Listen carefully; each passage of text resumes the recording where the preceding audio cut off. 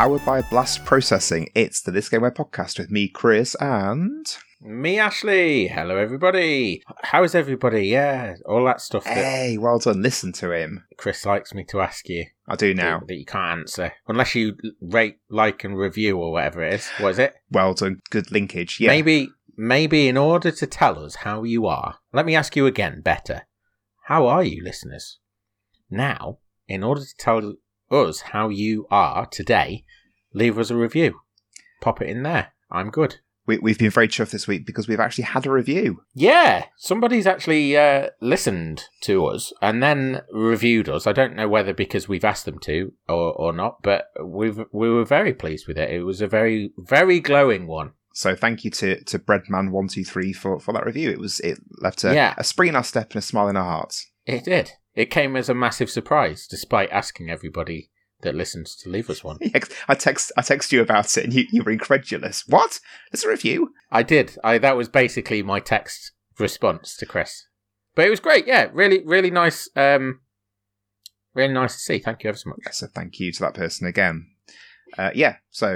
Do that. Like, share, subscribe, rate, and review. It always feels a bit strange to do it at the start, doesn't it? Yeah, I saw an opportunity and I went for it. Yeah, well done. It's applaudable. I'm genuinely interested now, though, in how people are. So if you can leave us a review and let us know. Yeah, 5 stars and just put I'm good. That'd be really good for us. That would make me laugh.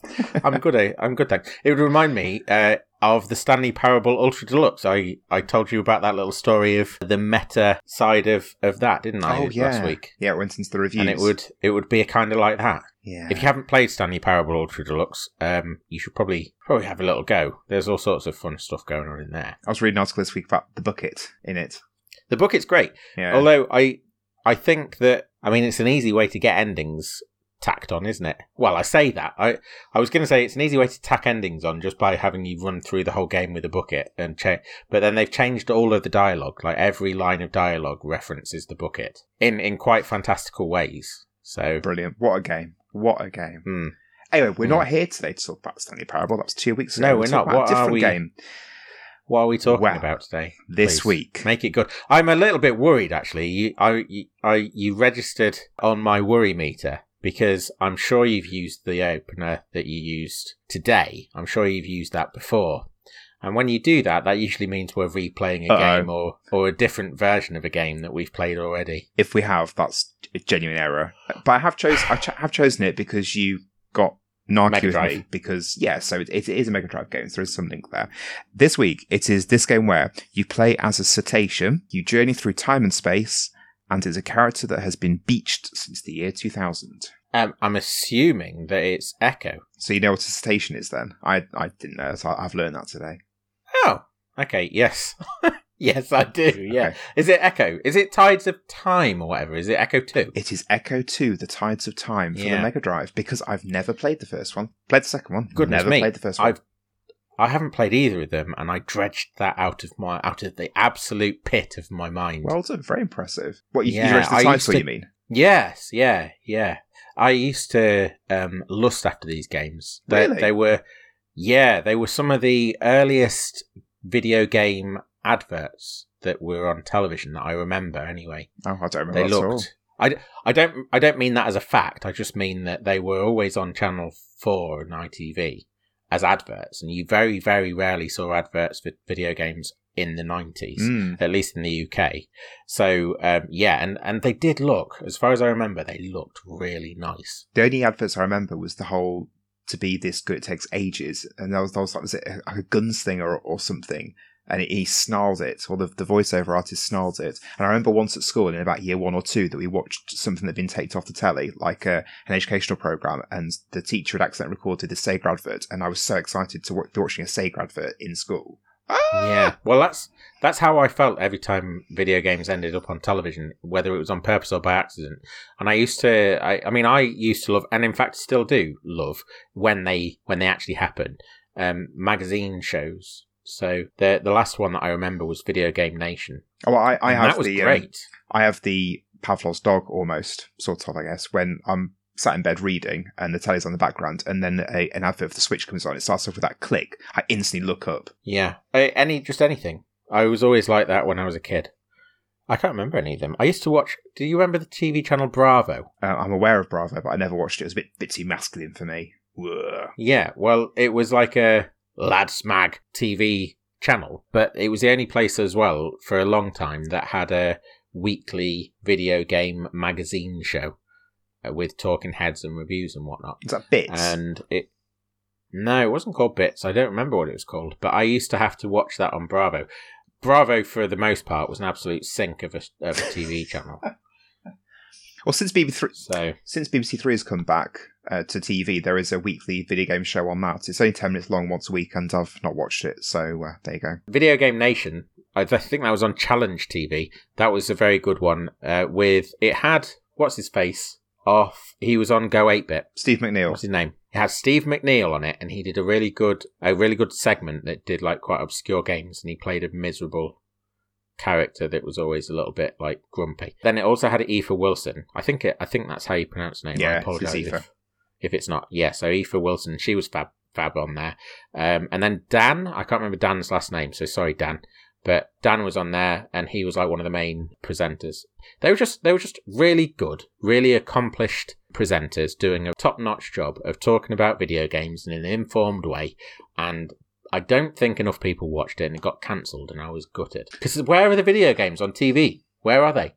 Well, they're still not, are they? At all. It still seems as a niche. Well, that was the whole... An untapped niche. I mean, we're going off on a massive tangent. We're not even 10 minutes in, and we're not even talking about Echo yet. Yeah, Echo. The BBC Proms, they're doing a video games prom, if you're not aware. Yeah. And there was I didn't know that. Outcry about that. What, a negative one? Yeah. How can there be a prom? How can there be video game music? It's all bleep, bleep, bloop. How? Is that true? Yes. Some of the best music written in the current day is video game music. Some of the most accomplished classical music is for video game soundtracks. Simple as that. Well, what an absolute nonsense. The world is a messed up place, isn't it? So many people want to be judgmental. Just judge people for the things that they want to do and the things that they want to like and the way they want to live their lives. It's ridiculous. Linked out there, here's a fun fact. There was a soundtrack to this game and the first one called Echo Songs of Time. It was released in 1996 and it was an orchestral soundtrack to both games. What a lovely link. That is a lovely link. I'm excited to hear that. Is it? So presumably they haven't been able to reproduce that in the game because of the cartridge. It would be horribly compressed like the Sonic 3 soundtrack. From what I read, the Sega CD version had an orchestral soundtrack and then that was the thing that was then released on CD. So I didn't look into that too much because I played the Mega Drive version as opposed to the Sega CD/Mega CD version, so I didn't really do much digging into that. Chuck you a question you might not be able to answer. How similar are the Sega CD version and the Mega Drive version? Are they the same game with better music? I believe, again from my limited research, I believe it's the same game with a few bells and whistles such as the soundtrack, but I did find another amazing fact. Right, go for it. Right.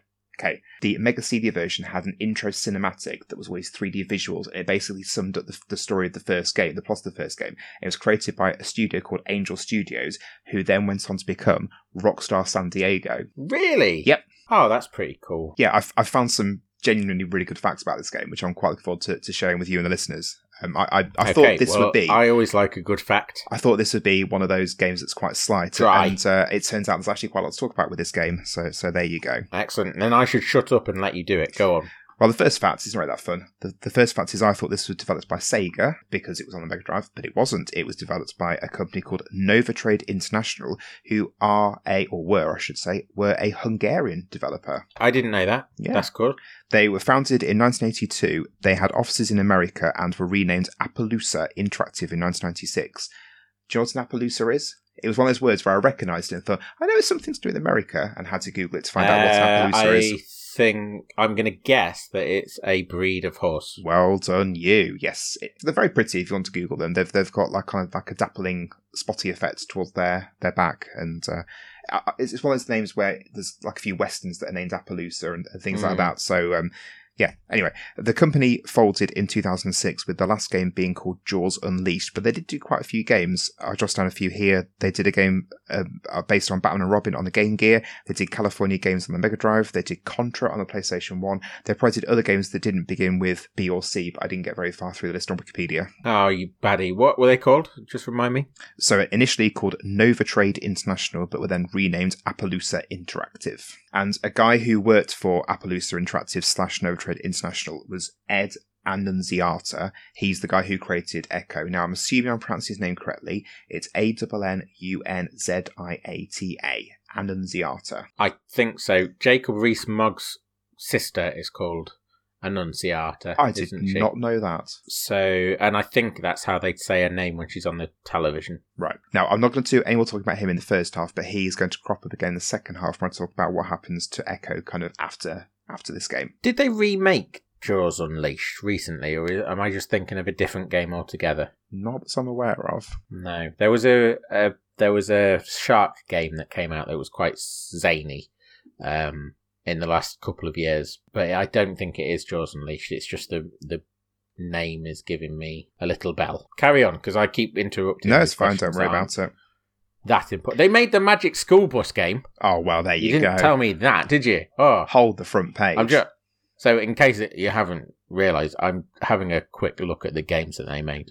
Oh, I see. It's a pretty nice list. I see there was some sort of psychic bond going on there, but Richard Scarry's Busy Town. They made the Richard Scarry's Busy Town game. I know that it sounds like I'm being facetious, but I'm genuinely not, because Busy Town and the Magic School Bus are genuinely two of the things that I used to enjoy watching on television. They're both books as well, and in fact, before TV shows. They were, yeah, they were. As Busy Town was, I don't know.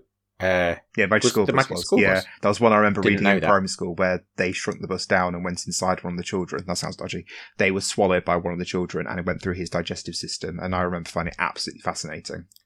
I remember watching the episode of that, but before I'd watched the episode of that, there's a film called Inner Space. Have you ever watched Inner Space? Yeah. Because Inner Space is just that episode in film form. So I'd watched Inner Space and then watched the Magic School Bus do a version of Inner Space. I was ecstatic. So happy. Did the boy... I mean, I'm sure he didn't, but how did they escape? Did he poo them out or did he sick them out? I honestly can't remember and possibly don't want to know. No, I don't want to know either. I can remember which boy it was. It was the ginger boy. Of course it was. Anyway, sorry. Right, the game was published by Sega, though. It is categorised as being an action-adventure game. I would have called it a platformer, but the more I thought about it, I realised it's not actually a platformer because there's no actual platforming. So, yes, it is. It's an action-adventure game. It was released for the Mega Drive, Game Gear, and Mega CD in late 1994, and it was then released on the Master System in Brazil in 1996. Of course it was. Yeah, of course it was. I'm surprised it wasn't 2006. Yeah, possibly. As I said when we first started, this is a sequel to the original Echo, the Dolphin game, which I never played at all. It continued the story from that first game, but because I hadn't played that first game, I didn't have a Scooby-Doo what was going on. Okay. So link to that then, link to the plot. I got this as an Easter present in probably about 1996, I think, maybe 1997. Yeah, okay. And no, I was pausing. I was waiting for some kind of scoffing about the idea of me getting Easter presents, and it was a. That's fine. No, okay, thanks. I've heard of that before. It's a very middle class thing to do. Yeah. So okay. It was, however, it was one of those games that was secondhand with P on the cartridge and the manual from Electronics Boutique, which we talked about a few times before as well. Did you get Easter presents in lieu of chocolate eggs? Because that would be the unusual thing if you were getting both. I think from parents got a little something Easter, for example, a second-hand Mega Drive game, but I don't think Easter eggs as well. Okay, and also, were you celebrating Easter in the same way that you celebrate Christmas because of, like, religious bent in the household, or was it just that you as a secular household liked getting and giving presents? Definitely more column B than column A. Right, okay. Just wondered. Gifts in it. Okay. So I got the game for Easter, and I couldn't get past either the second or the third level because the game has a reputation for being extremely difficult. Okay. I am not going to be able to correct that, I don't feel. No, I know my game skills have got a lot rustier since then. Yeah, I'm playing this probably about age 10, maybe 11. And I remember, if that makes sense, it does make sense.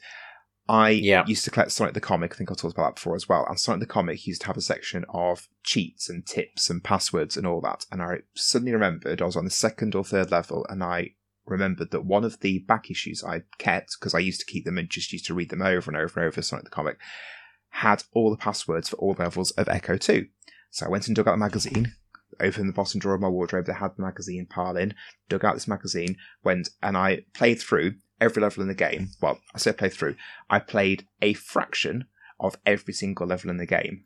And that was my play experience of Echo, was playing each level for probably about 2 minutes maximum, and then going back to the password screen and starting it again, or starting another level again. There are a lot of levels in this game. If you play it on easy mode, there are 26 levels. If you play it on hard mode, it goes up to 36, and then there's an epilogue, sort of a section after the ending of the game, which increases it to 41. Oh, thank you for clarifying what an epilogue Sorry, was. I was filling time because I was trying to catch my train of thought, and I realised as I was explaining epilogue that I didn't need to explain epilogue, so my apologies, because that was extremely patronising of me. I'm probably guilty of worse. I'm definitely guilty of worse. It is a very epic game in terms of the scale and grandeur of the game, and I got a flavour of this having tested each level of the game. You end up towards the end of the game, you end up on these spaceships and space stations that coincidentally have got pools of water hanging off the outside of them, which you can then swim through and jump out of, and then splash back in the one a bit further back or further ahead, so you can navigate these space stations through these pools of water. As I was playing a small sample of each level, I had no understanding of what was going on whatsoever at all. Just the fact that it was utterly bananas. So as part of my research for this, I read the plot on Wikipedia for this game, and even having read the plot, I still don't really understand what this game is about. It's really, surprisingly, quite sci-fi, which I was surprised we're going to be about. going through that, hopefully, because I am interested. But as a prologue to this... Thank you. Do you know what was actually going on in Echo the Dolphin, the first one? Was he going after to rescue his son or something like that? I haven't got Echo Junior. Because it's an Echo Junior game, isn't there? Echo Junior came out after this. Right, and is that Echo's son? Yes, I don't know. Are there dynasties? Are there Echo dynasties? Do they have a last name? Is it the Dolphin? Yes. No, I don't know. First name Echo, second name the Dolphin. Like wrestlers. I can't think of any examples now. No, I don't know. I have no idea. Okay. Damn. Okay. Sorry. Do you want to know about the plot of this game then? I am on the edge of my seat. Tenterhooks. Well, it involves you travelling into the future where the ocean itself has become sentient and is connected by a series of waterways that connect it through the sky. You end up going to different time streams, pun unintended, with both a good and a bad future, like Back to the Future 2. You end up going to Atlantis towards the end of the game, and the plot conclusion, after you defeat the big bad guy, you end up sending the bad guys, who are called the Vortex, you send them back into prehistory on Earth, where they then evolve and adapt to Earth's climate because they're from another planet, and then they evolve into arthropods. What, just arthropods? All arthropods. Or a specific type? Nope. So the Vortex turned into all arthropods? Apparently so, yeah. Right. So, and calmed down a little bit? Or were arthropods and dolphins arch enemies for the rest of time? I don't know. I think you're reading too much into it. What? I was trying to understand. I thought we were on the same journey together. Apparently not. I completely I was reading this earlier, and it is absolutely as clear as mud, and it just turned me off completely. It's kind of turned me on. Oh. To the game. Right. Because I thought that it was a lot more as grounded. I was going to say grounded, a lot more grounded, as grounded as being a dolphin on an adventure can be. Although saying that, I might just be completely underestimating dolphins, and in fact, they do go on quite a lot of adventures, probably, don't they? Like, oh, ship, let's go swim alongside that ship and jump up and up and down out of the water. It's more adventurous than my Tuesday. So who am I to judge? Yeah, and dolphins are supposed to be very intelligent as well. They are, yeah. So there's potential there that they actually do fancy going on adventures. They're quite playful. So aren't they one of the only other animals that have intercourse for fun? Yes, I believe that's the dolphin fact. Yeah, the dolphin fact. Yeah. I don't like the face you're pulling right now. No, sorry, I'm just thinking about dolphins. You gave a very wistful yes there. Yeah. No, I'm going to listen to that back and hear you're horny. No. And I'm not going to enjoy it. I was thinking about pigs, but I think the pig sex fact... You were thinking about pigs when you went, yeah. I think the pig sex fact is that the male pigs have willies that are corkscrew shaped as well as their tails. And that's what I was trying to unpick, as it were. Yeah. I mean, I've once watched, I can't remember the context, so this is going to sound worse than it should, but I've once watched an artificial insemination of a pig. Of course you did. That's the most Ashley sentence I've ever heard. Thank you. I can't remember why either. So it was definitely, it was a man. So pigs have quite an interesting and strange, courting thing, I think whereby they sort of rub up against the backside of the female pig, and they try and they are quite forceful in terms of sort of slapping the backside of the female pig, metaphorically speaking, before they mount. And in order to artificially inseminate a pig, the farmer has to replicate all of this rough foreplay. So he has to sort of give the female pig a bit of a wallop around the sides so that she gets a bit, receptive. Dirty boy. So yeah, I might cut that. I might leave it in. No, it depends on how I feel on the day. I think as well that, and again, I don't want to Google this, I think that pig orgasms last for half an hour, or can last up to half an hour. I should maybe quantify that. Exactly half an hour. Yeah, that to the second. Interesting. Yeah. Not a second more, not a second less. I mean, there aren't any pigs in Echo the Dolphin. I don't really know how we got here. Oh, dolphins having sex for fun. How long are dolphin orgasms, do we know? Are there any in the game? Is there a sex scene? Not that I'm aware of. But other animals is a really awkward segue. Do dolphins masturbate? That's the real question. Really awkward. Do they do that for fun? Segue alert. As part of the game, and we'll come back to the groundedness in a mix, I do want to talk about it a bit more, you end up turning into other animals. Oh, right, okay. I distinctly remember the bit where you turn into a seagull, and in the level, I didn't know that either. The level, I had a look at the passwords earlier when I was counting up how many levels there are. The password for the level where that happens is called Fin to Feather, which I thought was quite a nice title. I remember that one.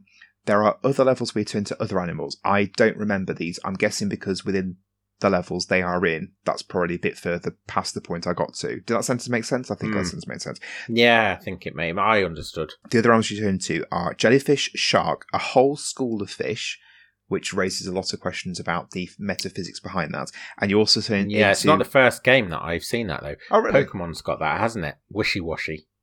Which one's that? It's called Wishy Washy. Well, there's a Pokemon called Wishy Washy, and it has a schooling form and a different form. Oh, really? And the schooling form is many multiples of fish who presumably share some kind of hive mind. I don't know. Wow. So I don't know why games are so obsessed with the hive mind of fish, but it started here in the 90s, I guess. And then you can also turn into one of the Vortex, one of the baddies as well.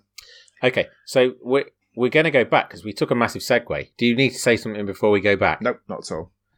Okay, we're going to go back because we took a massive segue off the back of me saying that that your description of the game has turned me onto the game, because I thought that it was a lot more grounded than that. And I also thought that it had and this wasn't a turn-off necessarily, I also thought that it had a sort of environmental bent, that there was an element of trying to save the world from the climate catastrophe. I've put environmental message, and I think that the first game has that environmental side to it and is a bit more realistic, but I might be wrong because I've never played it. I just seem to recall that that's the case, but I might be wrong. Yeah.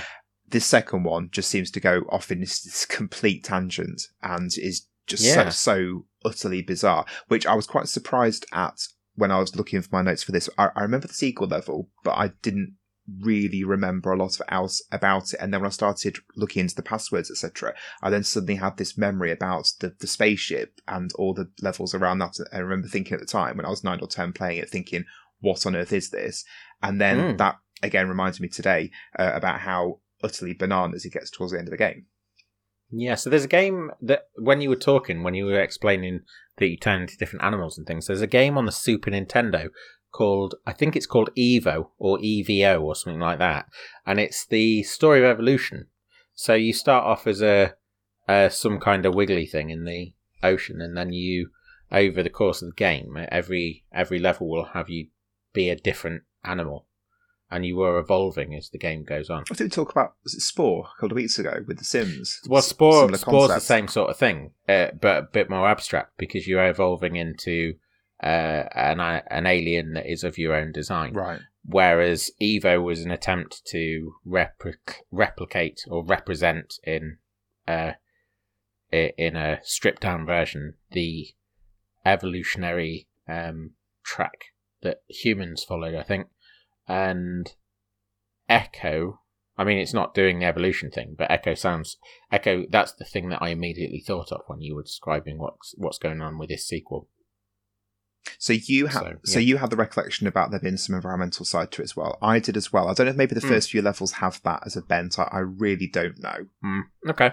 Well, we're going to find out. Have you got the cheats for us to use? Yes, I've got a link to a Game FAQs page with all the passwords. There are also some other cheats. Thank God.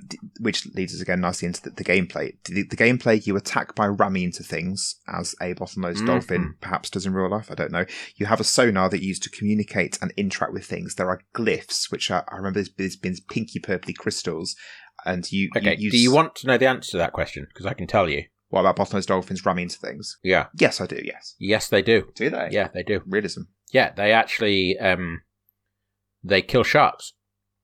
Oh. Dolphins can hunt and kill sharks. I didn't know that. And they do it by ramming into them with causing ruptures in their in organs. Jesus. Yeah, it's basically like getting into a ring with a heavyweight boxer going up against a dolphin. So people think dolphins are all smiles because of the smile and the fact they have fun, etc. But there's dark side to them, is there? They're basically like the bikers of the ocean. Basically, that's just what I'm hearing. As a dolphin, you obviously have to surface for air, and I distinctly remember just really enjoying swimming, charging up to the surface of the water, and then jumping out and spinning in the air, and then going back down and landing again. I just found that really fun. Nothing to do with the actual game itself, not actually furthering the plot or the level as I was on, just enjoying being a dolphin. I think that's actually quite an important aspect of the game to get right, because as we've alluded to, dolphins go off looking, they seem to go looking for fun. And at least our perception of them is that they are playful, somewhat carefree. They're probably not, probably got stressful lives, but paying the mortgage on time and all that. Oh, absolutely, yeah. But, that's our quintessential vision of dolphins leaping out of the ocean and spinning about and trying to impress us, because we're the most important species on the planet. Oh, definitely. It's basically like a big old audition. Sorry, go on. No, that's it. I've got absolutely nothing else to say about the game for this half. I've got some amazing facts, but I'm going to hold on to them for the second half. Oh, that's unusual. Okay, cool. Right. Great.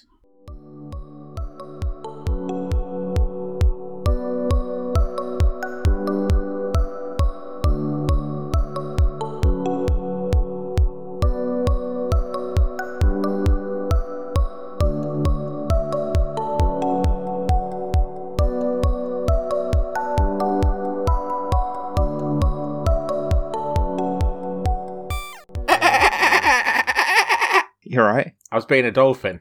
Yeah, I got that. I was just working on some pun about being dolphin friendly like tuna, but I like your clicks. That's better. No point, is there? No point. No. Just be a dolphin. It's the answer to everything most of the time. What's the porpoise? Come on. Yeah. Sorry, I've taken the wind out of your sails. Right. Echo the Dolphin 2. It's as good as I was hoping it would be. And it's a lot better than I was hoping it was going to be. Or than I thought it was going to be, I should say. Yeah. So this is a game that lives up to expectations. And they are expectations that, to be fair, I haven't thought about since I was knee-high to a grasshopper. Or whatever you want to say. But... knee-high to an arthropod. And in some regard... Sorry? Knee-high to an arthropod. Yeah, exactly. A vortex. Yeah, it's expectations that I haven't really thought about since the days where I would have been seeing this advertised, like I described in the first half. In some ways, you could expect that those expectations would have grown, but at the same time, it's also a game I haven't thought about in that period either. So, what I'm saying in a long-winded fashion is my expectations were reasonable and they were matched or possibly exceeded because the game was pretty good. Yeah. We had a weird first, well, not weird, that's the wrong word. We had a really interesting first few minutes where we kept saying, oh my God, this is amazing. Oh, this is amazing. Have you seen this bit? And just kept reeling off all these things that really surprised us with the game. Because it really came out in 1994. The visuals. Looks beautiful. It was stunning. But that is what I remember more than anything else, just the way it looked. Because obviously I wasn't playing it in the 90s. So all I had really was its visuals. And therefore it doesn't really surprise me, or shouldn't really surprise me, just how good it looked. At the same time, it did kind of take me aback, just how well animated, well drawn everything is. It was everything. It was the backgrounds. It was the fact there were other fish bobbing around near you that when you got close to them swam away from you. But Echo himself, the fluidity of his animation and the fact you could go left or right, up and down. And if you went up or down, for example, this little flip in the water, it just looked so good. Yep. And then we also realised later on that you could hold down C to get a burst of speed. And if you went up to the surface, holding down C to get speed, and then you went up, you did this flip, which is what I talked about in the first half. Flip. Just be able to do that was so much fun. They really nailed the movement of a dolphin, and given that this is a 2D game on a 16-bit console in the middle of the 90s, in what is, for all intents and purposes, the first throes of, well, maybe the second throes of game development. It's game development in its absolute infancy. The fact that they managed to nail that down so well is a testament to their skills, I think. And with that movement, the stages were fairly small, quite labyrinthine at times, but I actually quite enjoyed just moving around the stages and enjoying the sensation of moving through them and getting from A to B across the map by charging or by swimming really quickly or whatever, but just actually having that fluidity of movement as Echo, I really liked. Yep. Yeah, me too. Yeah, I think if the levels had been any bigger, because they weren't huge, but if they had been any bigger, then there would have been potentially... I don't know. I was going to say potentially some frustration, but actually I could see Echo being reborn as a Metroidvania type exploration game. I really could, in a very large world that is persistent, not level based, just one whole connected world, a la Metroid or Castlevania or Hollow Knight or something. Yeah, I can certainly see like links between this game and Metroidvanias, now you've mentioned that. Yeah, well, one of the things that you and I were really, really enjoying was the fact that the game wanted you to explore. It was very much about exploring the spaces that it gives you and figuring out its little mysteries. You very quickly end up in this sci-fi element. You very quickly end up embroiled in the sci-fi-ness of it, because you get greeted by a future dolphin called Trelia, who presumably the only way you can tell it's a future dolphin is because it's got very, very long arms or fins. I think the dolphins call them fins. I think so. Yeah, it's got very long fins, and then they transport you off to, I don't know what gender, they transport you off to the future, and then the future's got these weird, what we were calling trees, but like sky tracks in the sky that you can swim up and do all kinds of acrobatics from. And that first level, when you were trying to figure out what sequence you had to hit those crystals, and even just find the crystals, none of it is signposted for you, really. You've just got to look around the level, see what you can find, see if you can put together what's going on. I thought it was quite refreshing. And there was a bit of hand-holding with that, because the second level you had to maneuver crystals, these glyphs that I mentioned in the first half, which were blue, not pink. I'm not sure where I got pink from. You had to maneuver them, and then that then gave you a password. Well, I say password. It gave you a password represented by some circles that went into Echo, which was showing that you had gained the password from that glyph. And then you went to another part of the level, used your sonar on another glyph, and it then broke. So that was the system. That was the game telling you, right, from glyphs, you get passwords to open up other glyphs. And then in this level that Ash is talking about, you then had this whole system where glyph A enabled you to get to glyph B. Glyph B gave you a password that enabled you to get past glyph C, that got you a password from glyph D that was behind glyph C, that enabled you to then go to glyph E and use that password from glyph D to get out the level. But that whole string of events, there was no text or anything telling you that. You had to figure it out yourself, which I really, really enjoyed. And yeah, I did. Going back to the first half, when I said how I struggled this as a 10, 11-year-old when I played this in 96, 97, I think it's probably because that was so abstract. Like, I would have wanted it explained to me, and because it wasn't explained, I think I probably just gave up. I was struggling initially to understand what you meant by an element of hand-holding, but what you really mean is like implicit tutorialization. Completely. Which, so it's not tutorial text, it's just the game showing you this is a mechanic that we have by making you engage with the mechanic. So it does do that, which I hadn't really thought about as a thing, but yeah, it does do that. You've just picked up on the abstractness. What we actually were saying to each other, or what you said to me, in fact, was that the approach this game takes is a very adult approach, and that's one of the reasons you think maybe you were turned off as a child, because it expects more. It expects a certain level of engagement from you as a player that maybe the other fare that you were treated to as a child just didn't expect. I think you were completely right. I think you were onto something with that, because this is a game that expects you to think your way through it. Yeah. It's not a puzzle game by any stretch, but it's definitely one that's trying to get you to figure things out rather than just amble through or react. You actually have to contemplate in some fashion. And that also extends to the plot itself as well. There are elements where Trelia or other characters speak to you and tell you what's going on, but then you've got to figure things out for yourself. And we've mentioned that a few times. Hollow Knight's an example we have talked about with that happening before. And again, as an adult gamer, I really enjoyed that because I'm having to fill in the gaps between the elements, the little nuggets of plot that's given to me.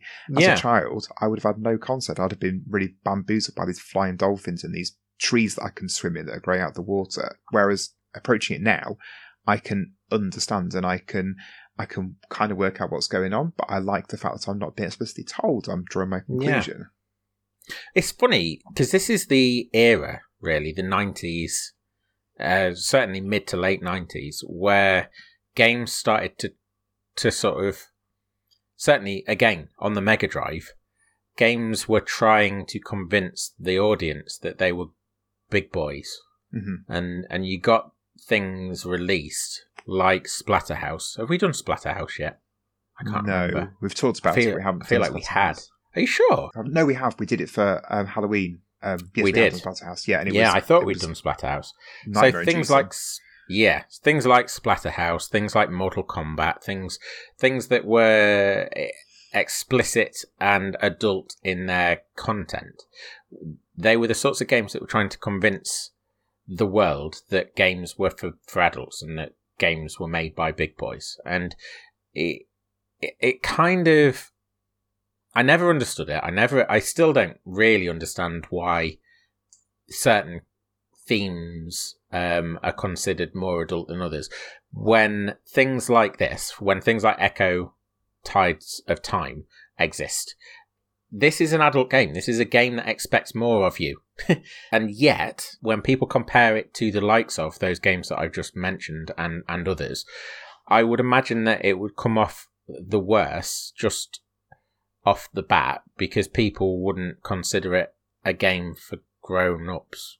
I think because it's a dolphin you're playing as, that it's an easy assumption to make that it's for children or not for adults. Yeah, even the box art. The box art is Echo floating in some water with a few miscellaneous underwater animals, and there's a turtle and a jellyfish, etc. behind it. And it tells you nothing of the game itself. It's just a dolphin. That wouldn't entice anyone to buy it, or at least it wouldn't entice people to understand what this game is. The dolphin doesn't look, on the cover, the dolphin doesn't exactly look like a cartoon character. character, though. It's No, it kind of a doesn't. weird... It almost kind of looks like a Grand Theft Auto take on a dolphin. It's like he's giving them a mean-spirited look. It's weird, actually. Now that you've pointed me towards it, I've never actually looked at that cover, but it is quite a strange rendition of a dolphin. It's like, don't you mess with me sort of dolphin, isn't it? I guess Sorry. so. There we go. Thank you. That's for our dolphin listeners. Yeah. Another thing we both talked about, which actually follows on nicely from that, the maturity level of the game, is when you start up, you're presented with Echo underwater, and it's the options menu, the start menu of the game. Yeah. But you're not told it's that. So Echo's underwater. If he swims to the left, he swims off, and then you then get the password screen. But you're not told, go left for password. You've got to figure that out yourself. And then if you move to the right, if you go to the top path where it branches off, you go into the normal difficulty of the game, or easy difficulty, where it's 26 levels, and then the bottom right path takes you to the hard path of the game where you've got the full 36 levels. And I really like that, the fact that could so easily have been, like, Sonic 2 spring to mind, for example, where you've got the logo, and then just a few options underneath it where you scroll up or down to select it, and then press A to go into that menu. Could have been that, but they decided to make it part of the game experience, and that's so unusual and brilliant. There are games that I can think of one game, or actually I say there are games, but I can think of one game that kind of does that, and that is Psychonauts, where you land on the brain and you walk around the brain to walk in. But it isn't the norm. The norm is absolutely 3 or 4 options: start game, load game, continue, or whatever. That's definitely the norm. The really unusual thing with this is that it's completely in-game except for the language selection. So you select your language, and then from there, everything is in-game. It's like there's nothing outside the scene to break the realism. I don't know if that's the right word for this, but to break the realism, to break the fourth wall. Well, I guess, again, conversation tangent, linked to the realism. We were both playing through, and I commented there's no map, and Ashley said, actually, I quite like it, there's no map. And he then figured out if you hold down A, which is the sonar, the sonar then pings back, and then it brings up a map, which, that is how a dolphin would understand the world around it. And the map is then represented as almost like an outline, a silhouette of a dolphin, with the map bit of it filled in, but only the area around where you are at that point. If you want to see a bit further, you have to swim a bit further left or right, and then do the sonar pinging back to you again. What a masterstroke! Yeah, I did enjoy playing it without a map. I thought that just the trying to navigate a space without. I said to you, and I was being flippant, but they're not particularly known for their cartography. The dolphin. The dolphin race? I don't know what you call them. Dolphins aren't known for map making. So it made sense in that way. And having to navigate a space, it's like landing in a new city and having to figure out where you're going. I kind of like doing that in real life, and I kind of like doing that in games. That's really the only explanation you need, I suppose. I did really enjoy finding the actual map though in the game. I did think that, and I do think that it's a really novel way to have to access your map to echolocate the space around you. I think that's great. And just finding it, I was absolutely gleeful. I sort of exploded over the microphone. Oh, there's a map! There is a map! It was a nice little moment for me. But if you wanted to play it in your way and not have the map at all, you could do. Most of the games would have the map as a HUD in the bottom left corner, and it'd be there the whole time. Or you could turn it off if you wanted. You know what I mean? Whereas to have that as an option, it's there if you want it, but if you don't want to, you don't have to. Again, brilliant. Yeah, it's uninvasive, and I appreciate when games give you that uninvasive approach. At risk of us just saying how amazing this game is, there are a few negatives. There are a few negatives. For me, is you start off the game and Echo can breathe underwater, and apparently that's a remnant of the plot of the first Echo game. And about the second or third level, I think it's between the second and third levels, that ability to breathe underwater gets taken away from you. So then you are having to, as you go through the levels, having to swim up to the surface every so often to get some air. We did discover there are some conch shells that have bubbles come out of them in exactly the same manner as the labyrinth or underwater levels in Sonic the Hedgehog games. But that is quite a frustrating game thing, because you're trying to explore deep down beneath the surface of the water, but then you're having to then go back up to breathe or find these shells, and that did make it unnecessarily frustrating. There isn't a life system, so if you do die, you just reset and that's that. There's no other risk or whatever. But again, that's great. No lives, we like that. But it's a not unusual gameplay loop, because I understand that's there because he's a dolphin, but I don't know. They used it. They used that limitation to challenge you in various ways. So one of the what you might call puzzles in the game in the first few levels was that you had to go through what was a little bit of a maze to find a crystal or glyph. Were you calling them glyphs? So to find a glyph that had the password to get you through a different glyph, a different doorway, and once you got through that glyph, there was a turtle. So that's the bit I'm talking about. Mm-hmm. In order to get to that crystal, you sort of had just enough oxygen to be able to get to the crystal and get back out, but you had to you had to be really sort of on point in terms of your timings and getting down there and getting back up. So they were incorporating it into the challenges that they were meting out to the player. It's just not really our thing, you and I don't think, being put under that kind of pressure. I think that's fair. And I mean that very specifically, that kind of pressure. There are other ways that a game can pressure you or I that we're quite okay with. That's just not one that I think either of us enjoy. It's akin to being underwater in Chemical Plant Zone and having the horrible music start. I just don't like it. Other players probably don't have any problem with it, or maybe even enjoy it. So, it's kind of a swings and roundabout situation, I think.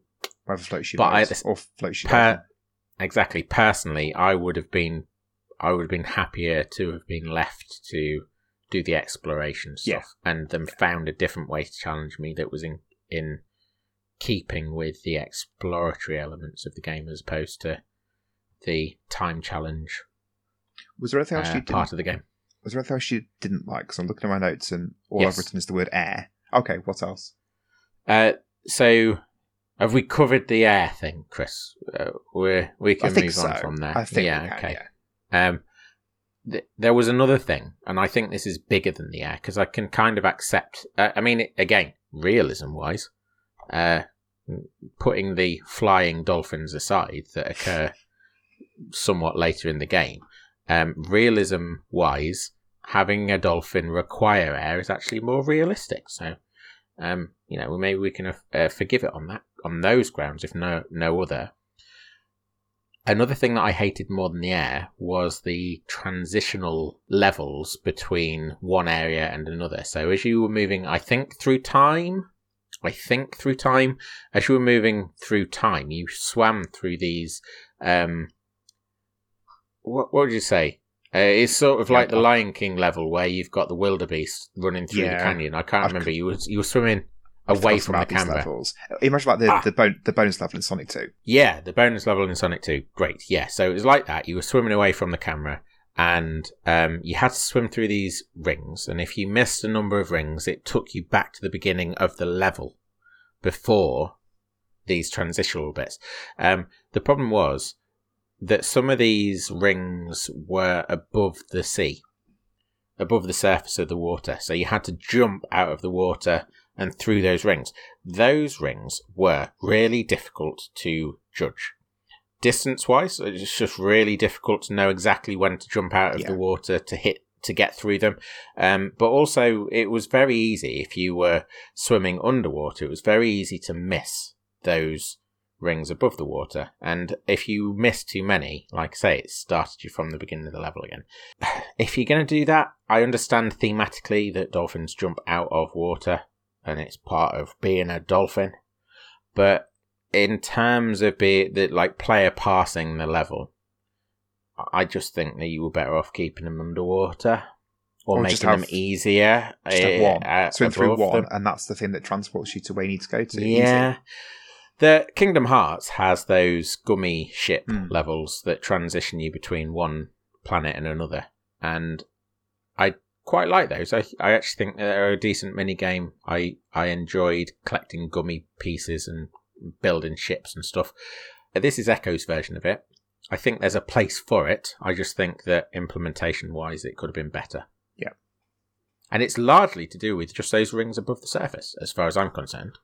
I feel a bit remiss that I'd completely forgotten about that, because I was really annoyed by those as well, and that I'd just completely forgotten about that being That part is of the the game. worst part of the game, isn't it? Yeah. In thinking back, it really is the worst part of the game. At the same time, travelling through those areas, there was some really nice... some really well realised environments. So above the ocean surface, the first one that you go through has got this really lovely looking sunset. It's just really nice.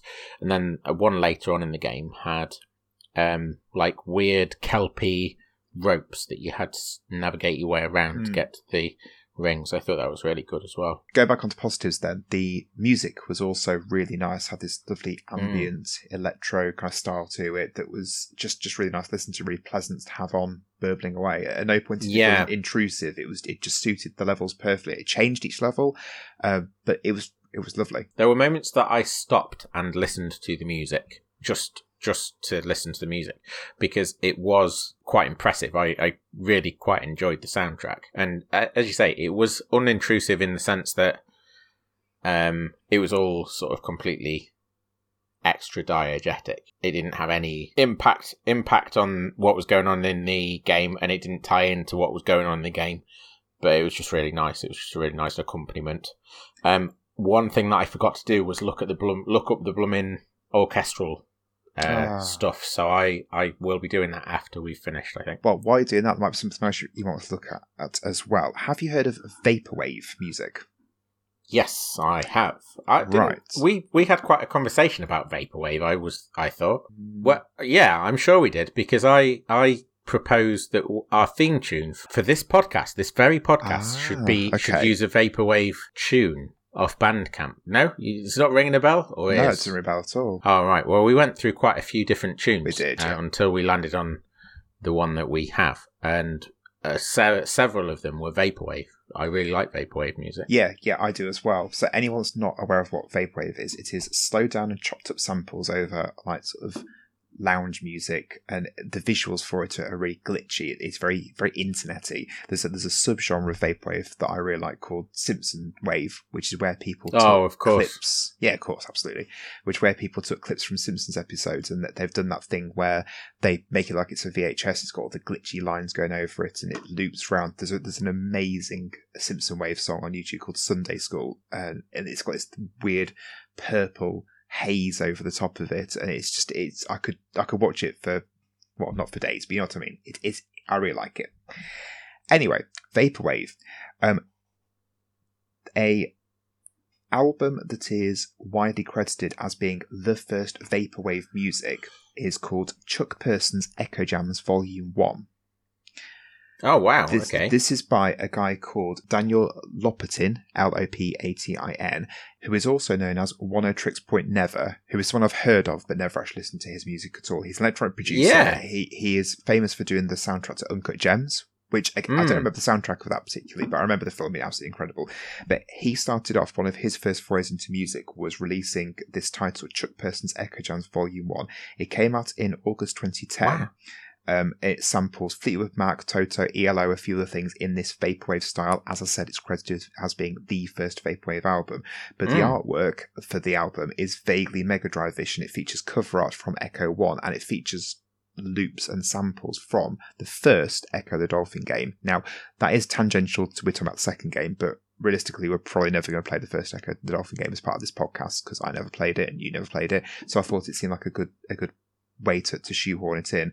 It might be a special. Maybe. I mean, off the back of this game, personally, I'd be interested in that in a way that I wasn't fair before.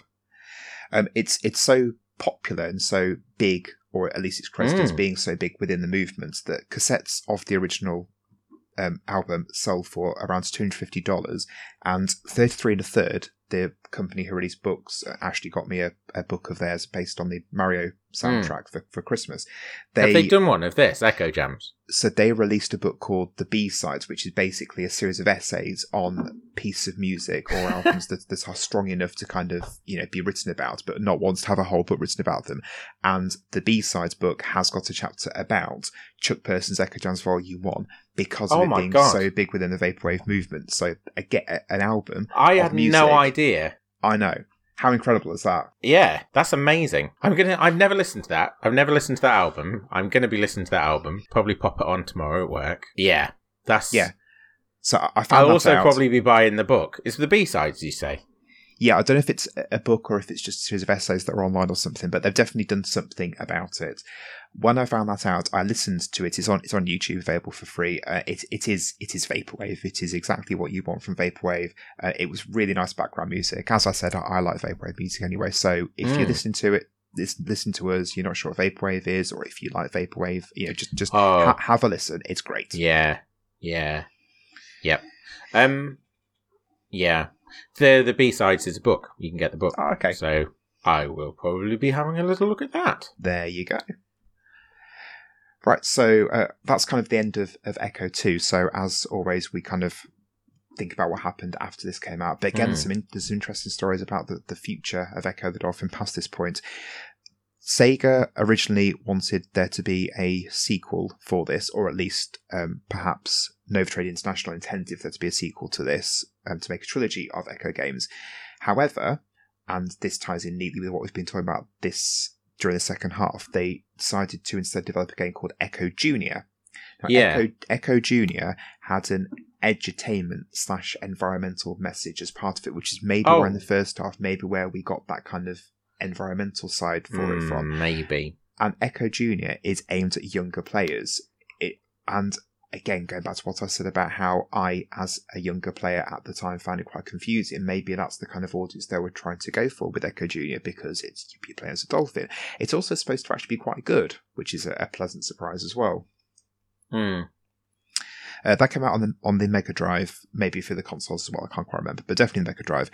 Then in 2000, so quite a bit after this one in 1994, a game came out called Echo Defender of the Future, which came out on the Dreamcast and PlayStation 2, again was received very well. The script for it was written by science fiction author David Brin, who I'd not heard of. I don't know him. No. So he's written quite a lot of stuff, including a novel that came out in 1997 called The Postman, which is turned into a film with Kevin Costner. Nope. Nope. Okay, I never heard of it either. That game, again, was supposed to start a new series of Echo the Dolphin games, and they planned a sequel to that, but due to the Dreamcast declining, it was cancelled. So the 2000 game Echo Defender of the Future is kind of where the book starts with Echo the Dolphin. Although there is a sort of an epilogue to that part of the story, which I'll come to in a minute as well. It released on the Virtual Console, both the original Echo Dolphin games released on the Virtual Console. I didn't know about Echo Defender of the Future. I don't know if you knew about that. I'd heard of it because, being a Sega boy, when the Dreamcast came out, although I never had a Dreamcast, they've released sequels to a few classic Mega Drive games. Like, I think the Toe Jam and Earl game came out around the same sort of time, so right. I was aware of there being sequels to those games, but I never played any of them myself. Did you know that this game came out on the PlayStation 2? Defender of the Future? Yeah. Yeah, I just said that. Thanks for listening. Did you? Oh, yeah. Okay, sorry, I got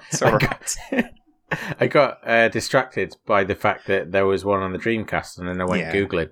It says it's the 5th title. So there's Echo, there's Tides of Time, Echo Junior. Echo Junior. Another one? I don't know. Yes. Let's just have a look. Okay, you have a look while I talk about the Virtual Console. It also got released on Steam. It is still available on Steam. It is on Steam. This game is on Steam for 79 pence at the moment, which is incredible. What Echo is? Echo 2, 79p. Oh. I don't even think it's on sale. I think it is just 79p, which is an absolute bargain, I think. Is that through the... Yeah, I think there's like a free piece of software that you can buy that then replicates a living room, and then you can buy your Mega Drive games and they go on the shelf in the living room, and then you pop them in your Mega Drive. Is that through that? Like Sega Classics or something like that, it might be called. I've got no idea. Okay. I just went All on right, Steam. I might be making it up. It sounds good. Yeah, I just went on Echo Steam. Junior and the Great Ocean Treasure Hunt.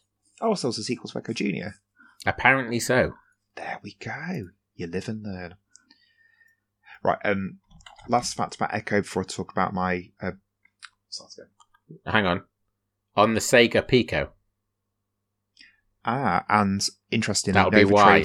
Nova Trade International, the company who obviously developed this, they created a few games for the Sega Pico, including One Star and Tails, which I remember lusting after when I was sort of 10 or 11, because I was really into Tails as a character. So there you go. What goes around comes around, I guess.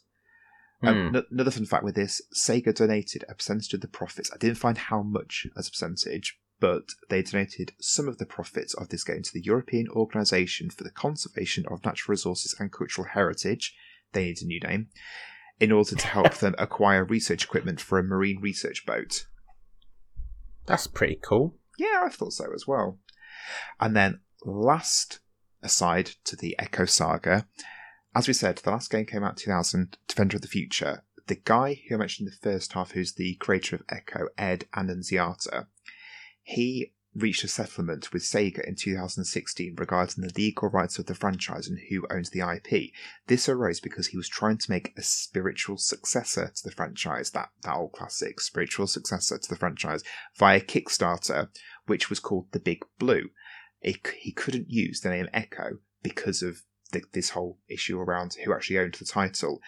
He has since said that he does want to revive Echo as a franchise on the Switch.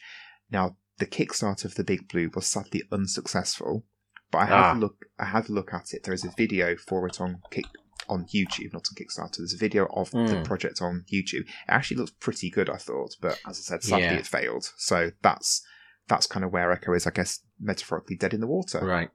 So, oh God, what a bleak image to end that sentence on. Thank you very much. So there are games like Endless Ocean that I think suggest sort of ambience. Yeah, I thought Abzu. Abzu, yeah, exactly. There are games that I think speak to the possibility that actually an Echo game would go down well. It would have to be something slightly different to what it was in 2D form, I think. Because the action side of it, I think you'd have to play that in the right way for it to work in a 3D in a 3D ocean. Like nosing the sharks to kill the sharks and them turning into anything but a bloody mess probably wouldn't work. No. But I could certainly see some kind of almost like a Vaporwave-esque game around Echo, swimming around, exploring an oceanscape. I could see that working. I think that sounds great. Basically a sandbox underwater. There you go. Explore. Yeah. Here you go. You're a dolphin now. You're a dolphin now. That's what the game should be called. Have a fun day. That would be a good game. I'd play that. Here you go. You're a dolphin now. Just based on the name alone, I'd buy that. I'll get on it. Yeah, go on Kickstarter. Yeah, I think there's space for it. I do think there's space for it. Knowing that it's actually good as well, that helps. Yeah, well, I'd be going back to what you said a few minutes ago. I'd be well up for trying the first Echo at a future multiple attempt. Maybe not this one though. Maybe even Echo Junior. Who knows? No, not this one. It'd be a bit too soon. Episode 110. Bit too many Echo. dolphins all in one. Yeah, in one pod. net. Is that right? Pod. Pods of whales. Dolphins. I don't know. Pods. Well, dolphins are just tiny whales, aren't they? Aren't we all? Yeah, probably actually. Yeah, of a kind.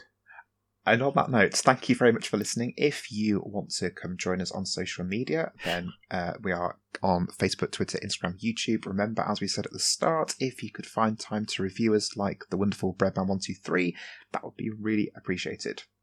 And when, yes, as please. well as that, do the rating and liking and subscribing as well. Yeah. Thank you for listening. See you next week. Ta-ta.